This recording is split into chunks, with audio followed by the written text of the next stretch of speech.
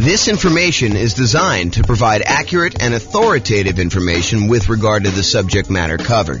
It is offered with the understanding that the presenters are not engaged in rendering legal, accounting, or other professional services. If legal advice or other expert advice is required, the services of a competent professional should be sought. Welcome to the Palmdale Real Estate Investing and Real Estate Financial Planning Podcast.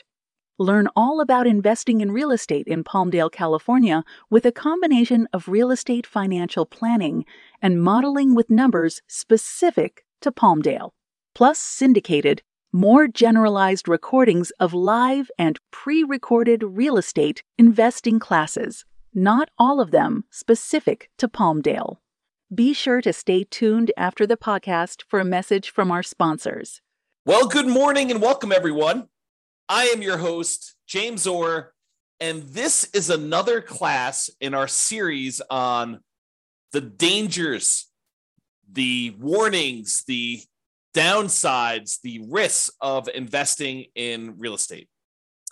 Previously, I think we covered the class on the insurable risks, the things that we can buy insurance to protect ourselves from, things that we could pay someone else to take on that risk voluntarily. In exchange for a little bit of money, they will take on some or all of that risk for us. And that's what we covered in the previous one in this series on risk. But today we're going to talk about the risk of down payment size when investing in real estate. So I will introduce you to a couple new concepts. These are going to be concepts that we'll talk about. I've talked about them before. Actually, in fact, I had a whole class on these two particular concepts, but we'll talk about them again when we talk about measuring risks. So we'll eventually get there, but today I'm just going to introduce you to the topic, and then we'll talk about how the amount you put down into a real estate deal impacts how much risk you have and how to think about that risk and how to mitigate it if possible. So this is sort of the quote for the theme that we are on, the risk theme, and that is a quote from George S. Patton. The time to take counsel of your fears is before you make an important battle decision. That's the time to listen to every fear you can imagine. When you have collected all the facts and fears and made your decision, turn off all your fears and go ahead. So one of the things I'm emphasizing in today's reading of this particular quote is when you have collected all the facts.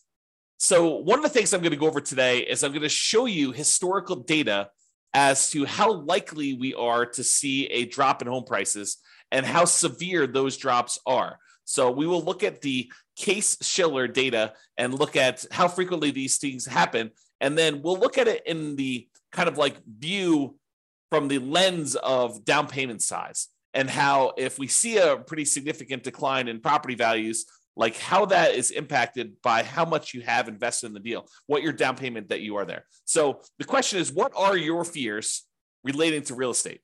And if you want to reach out to me, you can tell me if you have certain fears. I will try to cover a bunch of different ones in our series. We're doing about one of these a week. We're doing daily classes live.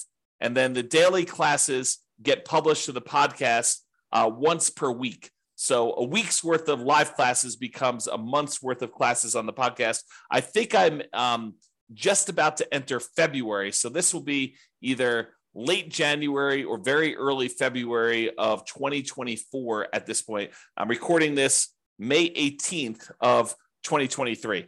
And basically, if you are attending live or on the Substack or part of the coaching program or something like that, you'll get access to this stuff early, but the podcast stuff is slightly delayed. So you'll see this almost like movies. You can see it in the movie theater right away, or if you want to wait for it to come on to cable TV, you can wait 6 months or a year, or whatever it is. So it's we're about 6 months, 7 months out at this point. All right, so let's talk about this concept of resiliency. I invented these ideas as a way to measure risk when we were doing a bunch of analysis on the real estate financial planner software that I wrote. So one of the things I was always curious about is when you're looking at someone's portfolio of properties. And you could look at this on an individual property too, but originally I'd like to look at it on a portfolio. And I wanted to know how resilient someone's portfolio was to a decline in rent or to a decline in home price. And for rent, it was like, how much can rent decline before they would have negative cash flow? And I'd like to think about it in terms of two things. I'd like to think about it in terms of the dollar amounts that rent can decline, and then also the percentage. Because I think thinking about those in both ways is important, and it's slightly different. So sometimes a portfolio will have, a mix of some free and clear properties and some highly leveraged properties. And so if you have a dollar amount decline in rent, then the properties that are free and clear, they have less cash flow, but their cash flow doesn't go to zero. And in that way, when you think about like how much it can decline over when you have a free and clear property, they are very resilient to a drop in how much rent is being collected before they would have any type of negative cash flow. But the ones that are highly leveraged that only have, $50 a month in cash flow or $100 a month in positive cash flow, if rents were to drop by $50 or $100 there, then we could actually see negative cash flow. But if you look at the whole portfolio of someone who has some free and clear properties and some of these properties that are highly leveraged, and we see rents decline on all of the properties at the same time, well, the ones that are free and clear, they add significantly to the resiliency, the overall resiliency of the portfolio, because those are still going to have positive cash flow, even if some of the other properties start to have negative cash flow. So imagine you've got $1,000 a month coming in from some of these free and clear properties, but these other ones only had $50 a month coming in positive cash flow. If rents drop by, let's call it $100 a month, the ones that were free and clear may drop to $900 a month, and the ones that had $50 in positive cash flow, now they're negative 50. But still, overall, the portfolio is positive, provided you have enough of the free and clear compared to the number of, negative ones or the number of very highly leveraged ones you have. Okay, so this concept of rent resiliency is important for looking at your overall risk in a portfolio. You could have $10,000 a month in positive cash flow, but if it's made up of all $50 a month, per door type of cash flow, and then rents drop by $50 a month on your kind of like entire portfolio, you could go to zero cash flow overnight. You could go from having $10,000 a month because you had whatever that is, 200 doors at $50 a month. And now all of a sudden you have zero cash flow just because rents declined by $50. That is not a very resilient type of portfolio.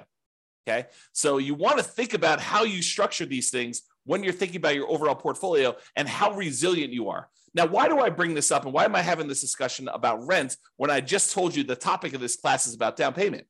Well, because down payment size is related to how resilient you are. The more you put down, in general, the more resilient you are to drops in rent and also to drops in price. Because the price resiliency works in a similar way. It talks about how much prices on properties can drop before you'd have negative equity, before you'd be underwater, before you'd be upside down on your mortgage, where you owe more than the property is worth. Imagine for a minute that you bought a property all cash. Well, in order for you to have negative equity, the property value would need to go to zero because you don't have a loan on the property. Okay. But if you had a property where you bought it with nothing down, you got a VA loan, and then the next year property values went down 5%, which isn't unreasonable. It's not an unusual thing to have property values go down by 5%, which we will talk about in detail here in a moment. But if property values decline by 5%, now you're upside down. Now you have negative equity in that property, but you also had nothing in the deal. And this is sort of the concept we're going to talk about here, is that when you put nothing down, you're not losing any of your own money directly, at least not in the immediate time. If you hold out through the time period, then you might not lose any money at all if you wait for the market to recover. Okay. So this concept of how much you put down impacts how resilient you are, both in terms of rent and price. And rent is a little bit of a less direct one, but it is still related. It's still correlated. The more you put down, the more you have invested in the deal, the more resilient you are in general. To both rent resiliency, how far rents can drop before you have negative cash flow, and also the price resiliency. Okay, so that's why we're sort of talking about these, and that's why we're going to discuss Case-Shiller. So Case-Shiller, this is a chart from John Wake's website, realestatedecoded.com. If you ever want any charts on the Case-Shiller stuff. John does an amazing job of putting out some updated charts whenever they update the Case-Shiller indexes. He updates all of his charts on there, and they're really, really good. You can drill down into most major metropolitan city, kind of like MSA areas, I think is how they break it out. But you can go look at all the different ones. And basically, I just pulled one of, 24 charts that he's got up here, and some of them are really, really, really good. Like I should do entire classes on some of the charts that he has. They're just that good. But this one basically shows you home price appreciation. And what home price appreciation will measure is what is the change in value over the previous 12 months of homes in the various markets. And I basically highlighted the entire USA. So we're using the entire United States, although you could go look at individual cities and see what I'm talking about here. And I'll make a comment on that in a second. But what it basically does, it shows you like, what is the change in value in home prices? When it's positive, we're thinking it's a positive appreciation or the property value went up. Okay, so all these numbers above this zero line are showing you where the market actually gained year over year, where the property values increased from the previous year on that. And the ones where it's below zero are the times when the property values actually went down in that marketplace. So they went from a year previously, they were higher than they were in that year. Now, just eyeballing this, I want you to understand that, there are lots of times when home prices went up, this is probably 8%, 9%, 7%, somewhere in there. And then there are times in 1991 where this is, slightly negative here, where property values had gone down and then they kind of went up for a while, and they stayed up for, whatever that is, a decade or two. And then it kind of went down here and it's kind of really, really low. And we had this big negative dip here in the 2008, 2009 period. And it was still low, going into the 2011 period. And then it went back up above and we started seeing positive appreciation. And then over the last few years, we've seen pretty massive positive appreciation, like record-breaking ones, at least in this scale, going back to 1987. And then we're kind of down low again, where we're seeing very little appreciation, or in some markets, we're seeing the negatives. So all of these really faint lines in the background, those are individual cities. And you can see even sometimes when the U.S. market is, doing okay appreciation-wise, 3% or so, sometimes we have some markets that are actually seeing negative appreciation or property values declining. And some markets suffered a lot worse than the overall U.S. market did. Like during this example decline during 2008, 2009, we saw values drop to 35% or so doing this. Okay, so markets do matter, and some markets here were up a lot, like over 50%. And you could see over this thing where just most recent time, 2021 to 2022, we had some markets pushing 30%.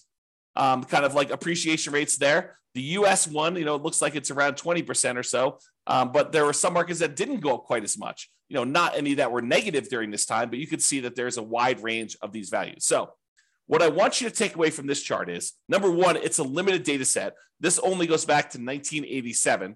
And I actually, when I went to the source of the data, the source of Case-Shiller, and I'm going to show you 133 years worth of data for this here in a little bit, and I'll summarize a lot of it for you. But I want you to realize that home prices can go up and they can go down. And this is showing you the year-over-year appreciation rate. This can vary by city. And just like it can vary by city, it can vary by individual property. It is possible for your entire market to be going down, but the one property you bought because you bought in a very desirable, very high demand part of town could actually go up in value, even though your entire city is down, even though the entire United States is down. It's exceptional, but it can happen. I want you to realize that this can vary by city, it can vary by the individual property, and this can change in the future. Just because the historical data suggests that this is the range of values that we've seen in the past, it does not mean that that is what we will see in the future. It could be better, it could be worse, it could be different. I will say it's likely to be different. There's a saying, I think it's attributed to Mark Twain, but the history does not repeat itself, but it rhymes. And so I think that's the idea here, is that we look back at history to say, hey, what has been reasonable, right? I don't want to be using, negative 10% to positive 10% for appreciation rates when, the numbers are really negative 1,000% to positive 1,500%. You don't want to use something that is off by that magnitude. Even though it could happen, I think it's reasonable to say, look, I looked at 133 years of history based on this, and this is what it told me. So let's go ahead and start with those assumptions. Sure, we could have some extreme outliers where it's better or worse than what that is, but let's use that as kind of a baseline. Okay, So now what we're going to do is we're going to look back over 133 years worth of data to determine what's typical in the past. But before I do that, I just wanted to show you this really cool chart that they've got on the Yale.edu website for the Case-Shiller stuff. And this chart just shows you the historical interest rates, what interest rates have been since 1890, going all the way up to 2023, I think is where we are right now. And one of the things I want to point out to you is that while interest rates feel like they're up a lot, and they are up a lot from the relative low we had in the last few years, if you look at the really big picture of 133 years worth of data, we're not that high. And I think I showed this. I created this new tool that allowed you to put in what the current interest rate is. And I showed you using a meter of like how high we are using all of the historical data. And I think we were using like 7% or something like that for a class I taught. And like the interest rates were higher like 50% of the time. So this is not a relative high. It is, well, I guess it's a relative high compared to like 3 or 4 years ago. But like when you look at you zoom out really, really far, it's not that high. We're nowhere near what we were at all-time highs. Okay. So I just want to give you some perspective on that. But the interesting thing is this plots interest rates plus the population. So it shows you population growth over time. Plus it shows you the real building costs, what it costs to build properties. Kind of shows you that over time. And then it shows you real home prices as an index. And you can see how that has changed over the last 133 years. So I don't know if you're interested in this particular chart, you can go to the Yale website or pause the screen if you're watching the video and check out this particular chart. I find it pretty fascinating just to see a long-term historical perspective of all of these different things shown on the same chart at the same time. Okay. So what I did was this. I went back to the Case-Shiller website, the one on Yale, and I pulled down the raw data. And then I did some data manipulation in Excel, and I pulled out, because they have, to a certain point, they only had yearly data. And now for modern times, we have monthly data, or not exactly monthly. Maybe it is monthly, but it's more frequently than once a year. And so what I had to do is I had to pull out all the extra data, and I only did year-long increments. And what I'm showing you here is going all the way back to 1890, all the way through to today, 2023. And I show you what the change in value in home prices for the entire US was year over year. And so each one of these lines is a year. And you can see in 1891, because I basically measure 1890 to 1891, it was like almost negative 10% in property values. And then the next year it was up, and it was probably whatever this is, 2% or so. And then the year after that, it was up probably 4%. And then the year after that, it was up like 16%. But you could see the range of values. Now, this particular chart is not adjusted for inflation. So I forget which one is nominal, which is real, but this is the one that is not adjusted for inflation. So these are the non-inflation adjusted changes in value over time for the property. So you can see there's a whole bunch of lines that are positive where properties went up in value, where they appreciated, and there's a whole bunch of ones where they're negative, although there's a wide period here where there's not very many negative, and it's not very significant negatives if they are. Pre-1940, there's a bunch of negatives. After 1941 or so, and after, 1942, for a while, there's a little couple dips here, very small dips. And then 2008, 2009, 2010, 2012, just looking at it, eyeballing the data, those were exceptions to a very long period where property values were just up to the right. Okay. So you could kind of see that in this chart if you're doing that. And then we have this kind of like more recent time where we see a pretty significant appreciation. Now, I also took the average appreciation for this time period, the median appreciation for this time period, and the compounding annual growth rate for this time period. So the average of all of the appreciation rates, the year over year appreciation rates based on Case-Shiller data for the entire United States is 3.61% per year. So you'll notice when I do a lot of my analysis, all the modeling we do for the real estate financial planner software, I use 3% for my long-term appreciation rate on properties. Okay. The average was 3.61. The median was 3.33. So I think 3% is probably a little bit conservative. And then the compounding annual growth rate was 3.37. Okay. So another way to think about that is property values are growing at a compounding annual rate of 3.37% using the data for the last 133 years, going all the way back to 1890. And this is not inflation adjusted. Okay. Now you're like, but James, what about inflation? Certain times, if inflation was really, really high, then this really wasn't a 10% increase. It may have been only 2% greater than inflation. Well, I'm so glad you asked, because I also did the inflation adjusted version of this as well. And it shows you how much property values changed, also taking into account what inflation was in that year. So if property values went up 4%, but inflation that year was 3%, then this chart would show you 1%, or the difference, the amount over inflation that it was. Okay. And so you could see how the inflation adjusted numbers get modified. The average when we pull out inflation was 0.79%. So property values went up on average 0.79% per year over what inflation was. Is another way of saying that. Okay. And then the median was 0.07%. So property values on median, the middlemost value of all 133 years worth of data, was 0.07% above what inflation was. So when I tell you in another class or other classes where I talk about, property values going up, and I tell you, look, the data that I've looked at suggests that property values tend to keep pace with inflation, this is what I'm talking about. I'm looking at 133 years of historical data in the United States. Sure, your city can be slightly different. Sure, your individual property can be slightly different. But I'm telling you, for looking at the entire United States, 133 years of history, I'm telling you that on average, property values only went up 0.79%, less than 1% above what actual inflation was. And on median, it only went up 0.07% above what the inflation rate was. And some people argue this. You'll read like a newspaper article or a magazine article, and they'll talk about how, real estate barely keeps up with inflation, so it's really not a good investment. Oh, I beg to differ, because if you're buying a property and you're putting, 20% down or 25% down or even 50% down on the property, and that investment is just keeping pace with inflation, well, you're leveraged. You only put, let's use an actual example. You have a $100,000 property, you put in $20,000. If inflation was 3% and the property actually went up 4% in value, then the property value went up $4,000 on $100,000. Okay. But it really, for inflation reasons, it only went up $1,000. Okay. That's fine, because now you invested $20,000 and you got a $4,000 return, not adjusted for inflation, or a $1,000 return adjusted for inflation. You made $1,000 on $20,000. That's 5%. That's after inflation. So the point is, you're leveraged.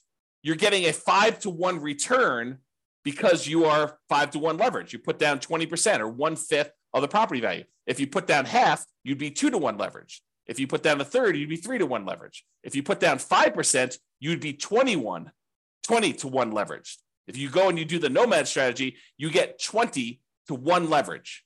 So you're getting 20 times what the leverage factor is. Okay.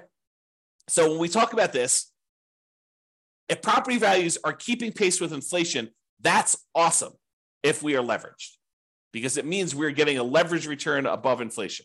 Okay. So the compounding annual growth rate for the inflation adjusted one is 0.56% per year. Okay. Now, I just wanted to show you these so that you can understand how inflation adjusted works and how the inflation one works. So you can kind of see these. If you want to kind of pause the chart, you can look at those and get a feel for all the stuff. Okay.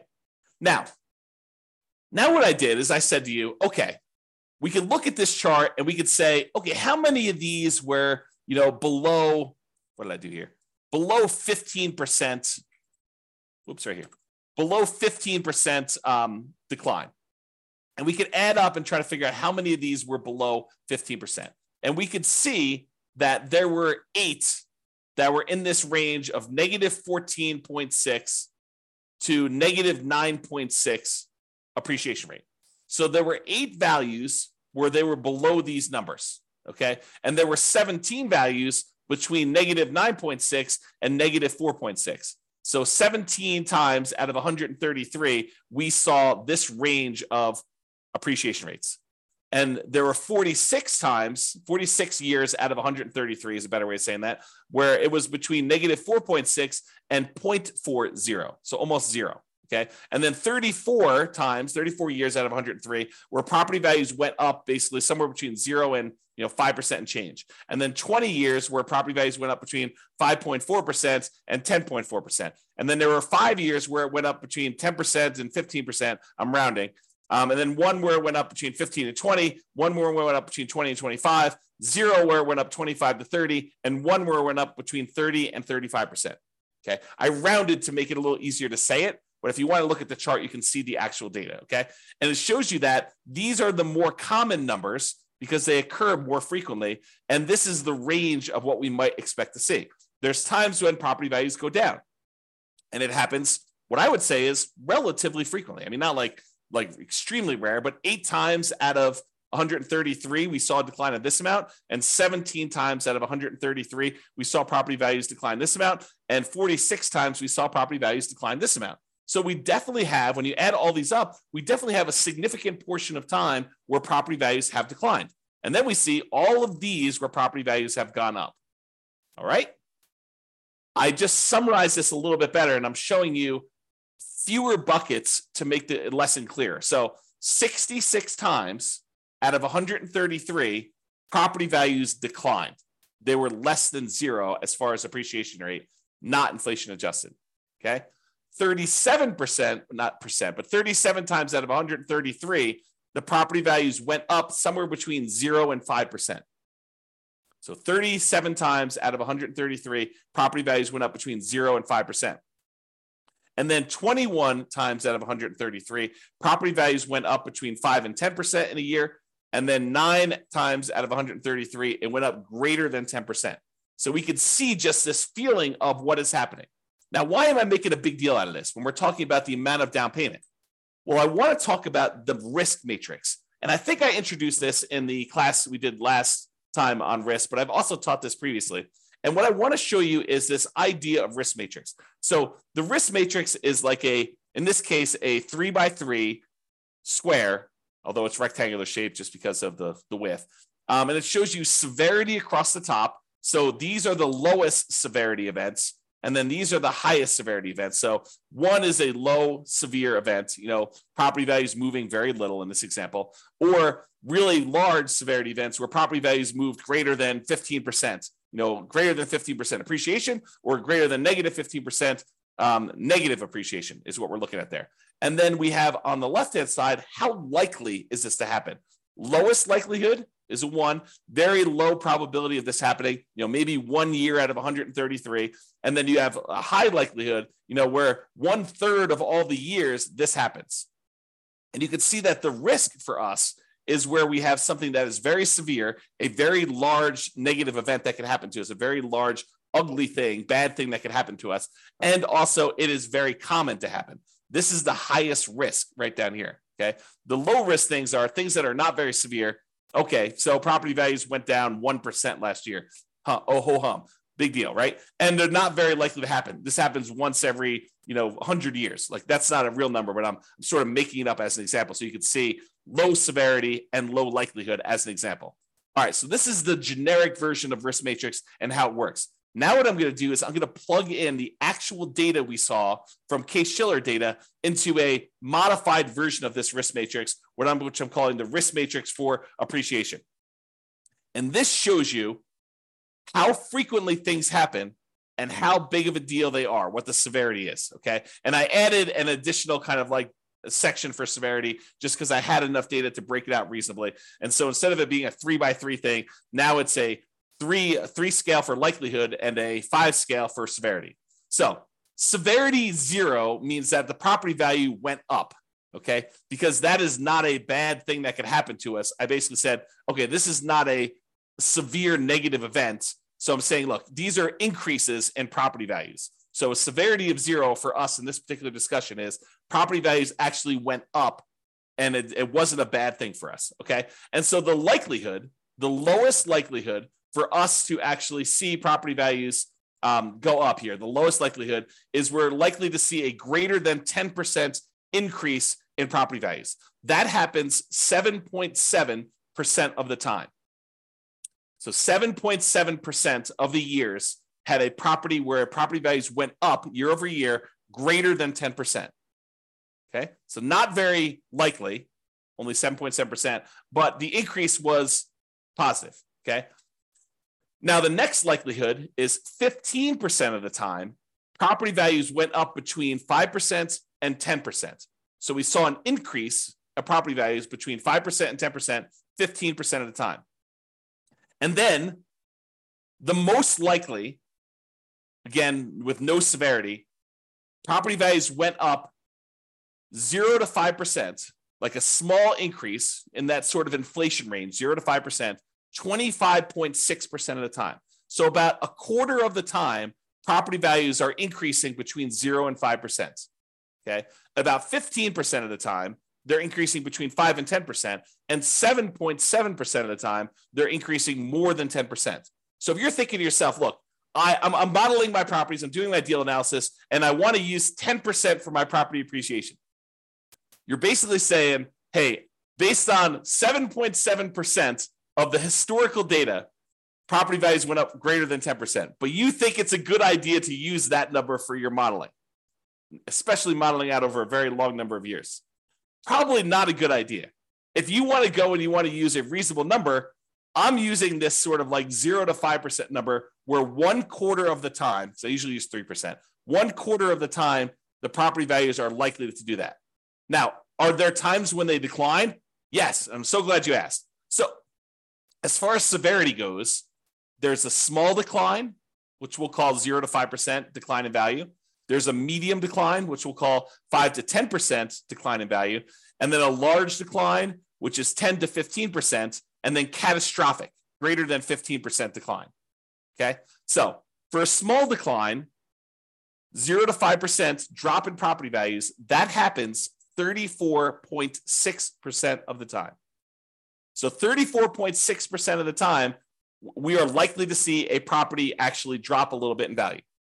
So 1/3 of the years, historically, and it doesn't all happen in a row, as you've seen, but sometimes we get into these trends where it happens right back to back to back to back, and then we see a period of prosperity where property values are going up for a long period of time. But we've seen a 0 to 5% decline in property values 34.6% of the time. Okay. Now, if we add all these up, 25.6, 15, that's like 40. This is 40 plus 7. We'll call 40 plus 8. So 48% of the time, property values are going up. 34.6% of the time, property values are dropping between 0 and 5. Okay. Now, the medium decline, and by the way, this is a likelihood, it's relatively likely. It's a high likelihood event, which is why it's this bright orange, right? Bright yellow, right? Now, this next one is a situation where we have a medium likelihood. The probability is sort of in that mid-range, but it's a more significant drop, a drop between 5 and 10%. A 5 or 10% decline in property values happens about 12.8% of the time. Okay, so about 12.8% of the time, a little more than 10%, we're seeing property values go down between 5 and 10% in a given year. And then as far as large decline goes, between 10 and 15% decline, that happens very infrequently. So it's a low likelihood, but a very severe thing for us, having property values go down 10 to 15%. That happens 6% of the time. Okay, 6% of the time. And we've not seen, according to the US historical data, remember each city's data will be different, and we've seen catastrophic declines in other cities. But as far as overall US data goes, we have not seen 0% of the time a greater than 15% decline, which I think is interesting, right? So these fears we have about things are relatively low probability type events. Not that they can't exist, not that they won't happen, but they're relatively low. So when we look at this, we think to ourselves, okay, what does this mean for me in terms of down payment? And how is this risky for me? Okay, so we introduce these ideas of resiliency. How much can the price decline before you have negative equity? Well, now we better understand how frequently property values are likely to go up and how likely they are to go down. Just looking at the last 133 years of historical data. Not saying that the future will be different, but this gives us an idea of what that will be like. So we could look at this and say, look, if I'm putting large amounts down, how does that impact me? If I'm putting medium amounts down, how does that impact me? If I'm putting nothing down, how does that impact me? And how does it impact if I'm putting little down? Okay, so we can look at that and say, how much price can decline before I have negative equity? And what does that even mean to me as far as a risk? And then rent resiliency, because how much you put down impacts how much cash flow you get, because they're correlated. The more you put down, the more likely you are to have positive cash flow. The less you put down, the more likely you are to have deferred down payment or negative cash flow or lower cash flow. Okay, so rent resiliency is related to how much we put down. You both get a better interest rate by putting more down, and you also are borrowing less, so the amount you're paying actually goes down. Okay, so if you have no money in a deal, if you put zero down, what are you risking if we see these declines in property values? Well, you're really risking your credit, because if for some reason you abandon the property, your credit is what's at risk. If you have no money in the deal, you have no money at risk. None of your own money at risk. Now, it may feel like you have money at risk. For example, let's say you put nothing into a deal, and for the first 2 years, that thing goes crazy. It's up 10%, and then it's up 10% again. So, the property is up 20% over the first 2 years. So it feels like you have a lot of your own money in the deal, when in fact you have none of your own money because you put nothing down to begin with.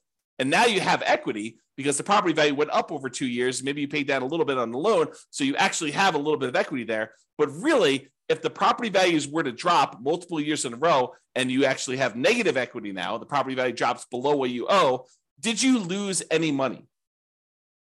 I think some people would argue, yes, I lost money because those gains that I had were there in the property and now I don't have them anymore. So yes, I lost money, James. Of course I did. But did you? You don't really realize those gains until you sell the property or you do some type of cash out refinance. So those were just sort of like paper gains. There were paper losses or paper gains on the property while you didn't actually sell it or you didn't cash out refinance it and pull that money out. And you had no of your own money in the deal. Now, if you abandon the property, let's say property values, they drop in half. So you're up 20%, now they dropped in half. So now you're whatever that is, negative 40% down or something like that, right?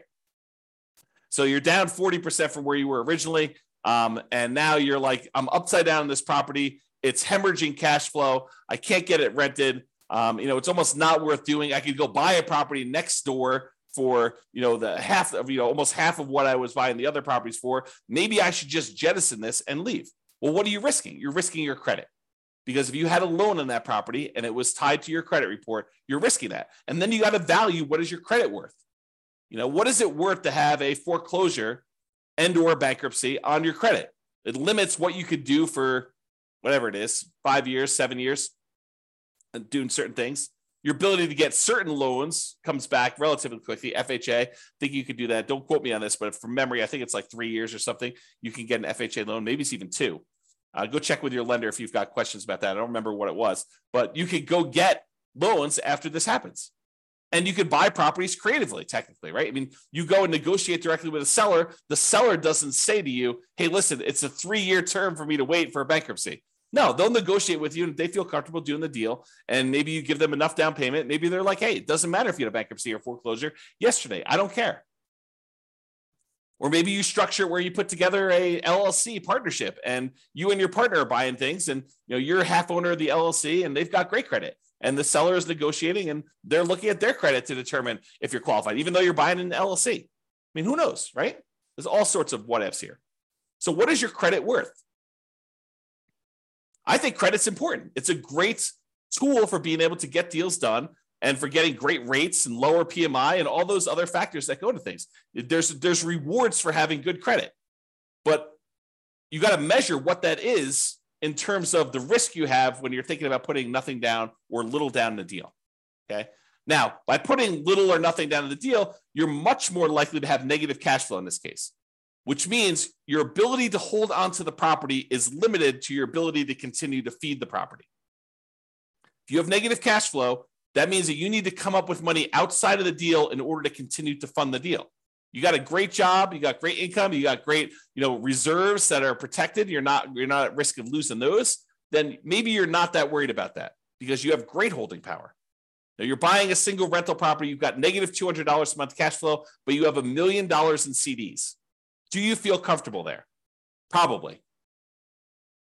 Even with drops in prices and drops in rents, regardless of you putting nothing down in the deal and having negative cash flow in that case. Okay. Now you have negative $800 a month cash flow and you've got $5,000 in savings. Very different story. Very, very, very different story. Okay. And then measures of debt. When we're putting almost nothing into the deal, usually that means that we're going to have lower or negative cash flow, and our debt to income ratio is probably going to be worse than someone who has positive cash flow because the property is not helping them with their debt to income ratio. Right? Debt to income is going to be lower. Their debt to net worth, how much debt they have compared to their net worth, because they have no equity in this property, put nothing into the deal, their debt to net worth is going to be lower. So it's going to be more risky if we were to measure risk with debt to net worth. Debt to liquidity, they have really high debt. Maybe they have more liquidity because they didn't put anything more in the deal, but a lot of times they're putting nothing down because that is all they have to put down. Okay, so debt to liquidity may be impacted. And it may be impacted both ways. That's one that I could see you making a case. Look, I would rather keep $100,000 in reserves and put nothing into the deal rather than put $100,000 down, buy a property that, with 25% down, but not have any reserves. That would actually improve. That would be a choice to improve your debt to liquidity.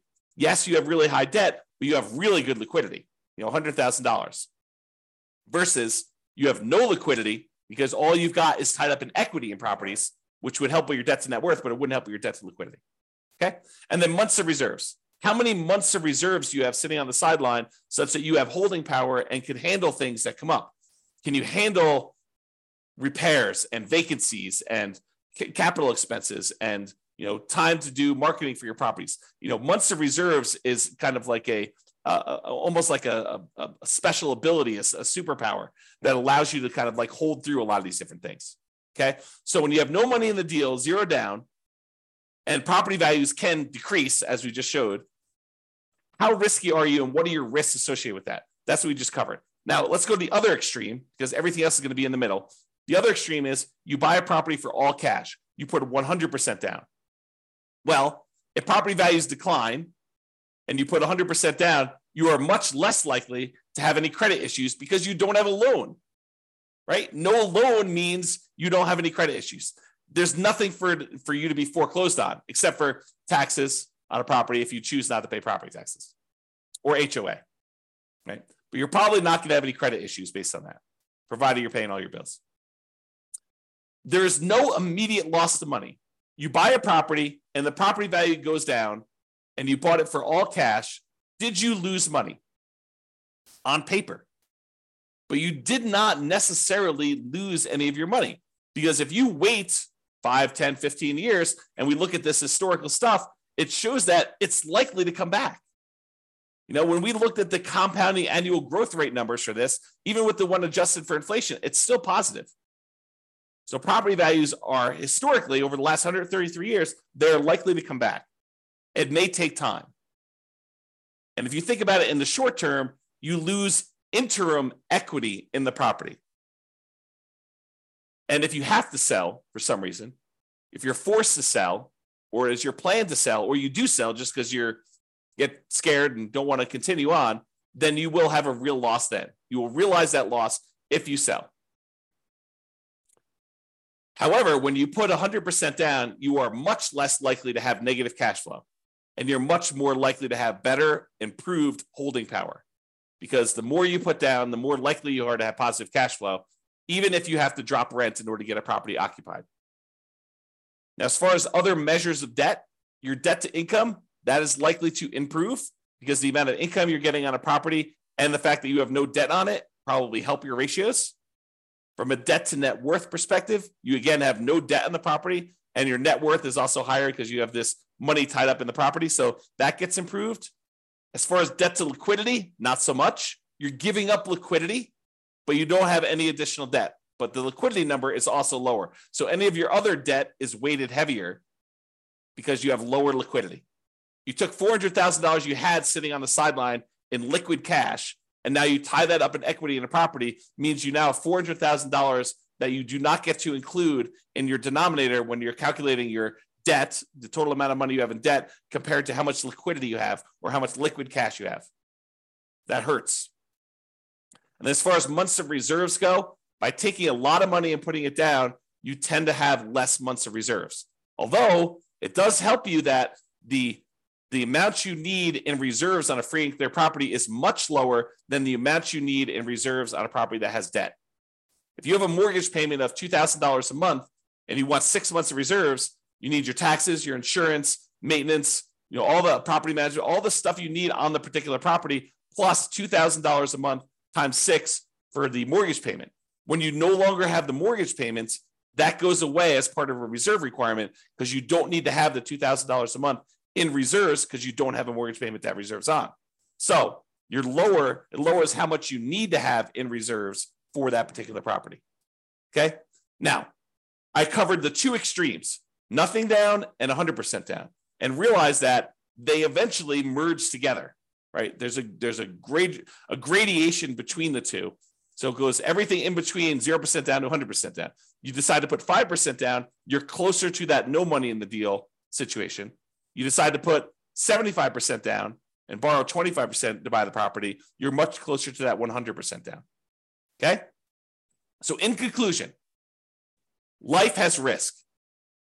When you choose to invest in real estate, you are choosing to accept additional risks.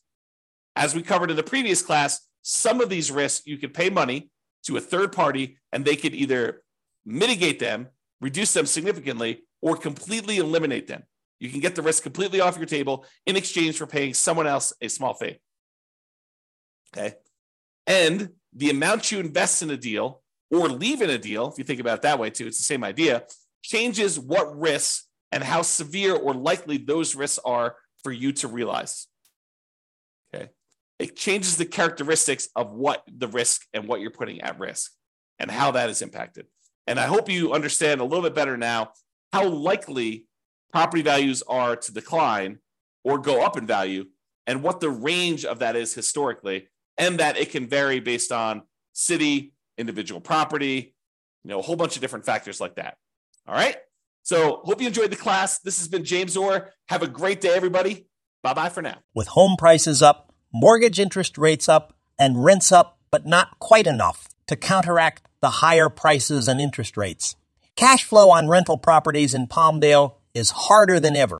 Book a call with the Real Estate Financial Planner to apply our proprietary 88 strategies to improve cash flow on your rentals.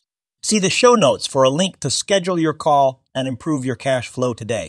If you're a real estate agent, lender, or professional in Palmdale that wants to help our real estate investor listeners, consider reaching out to learn about collaboration opportunities with this podcast.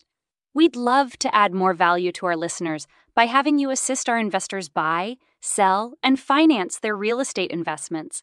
See the show notes to schedule a call to discuss collaboration opportunities.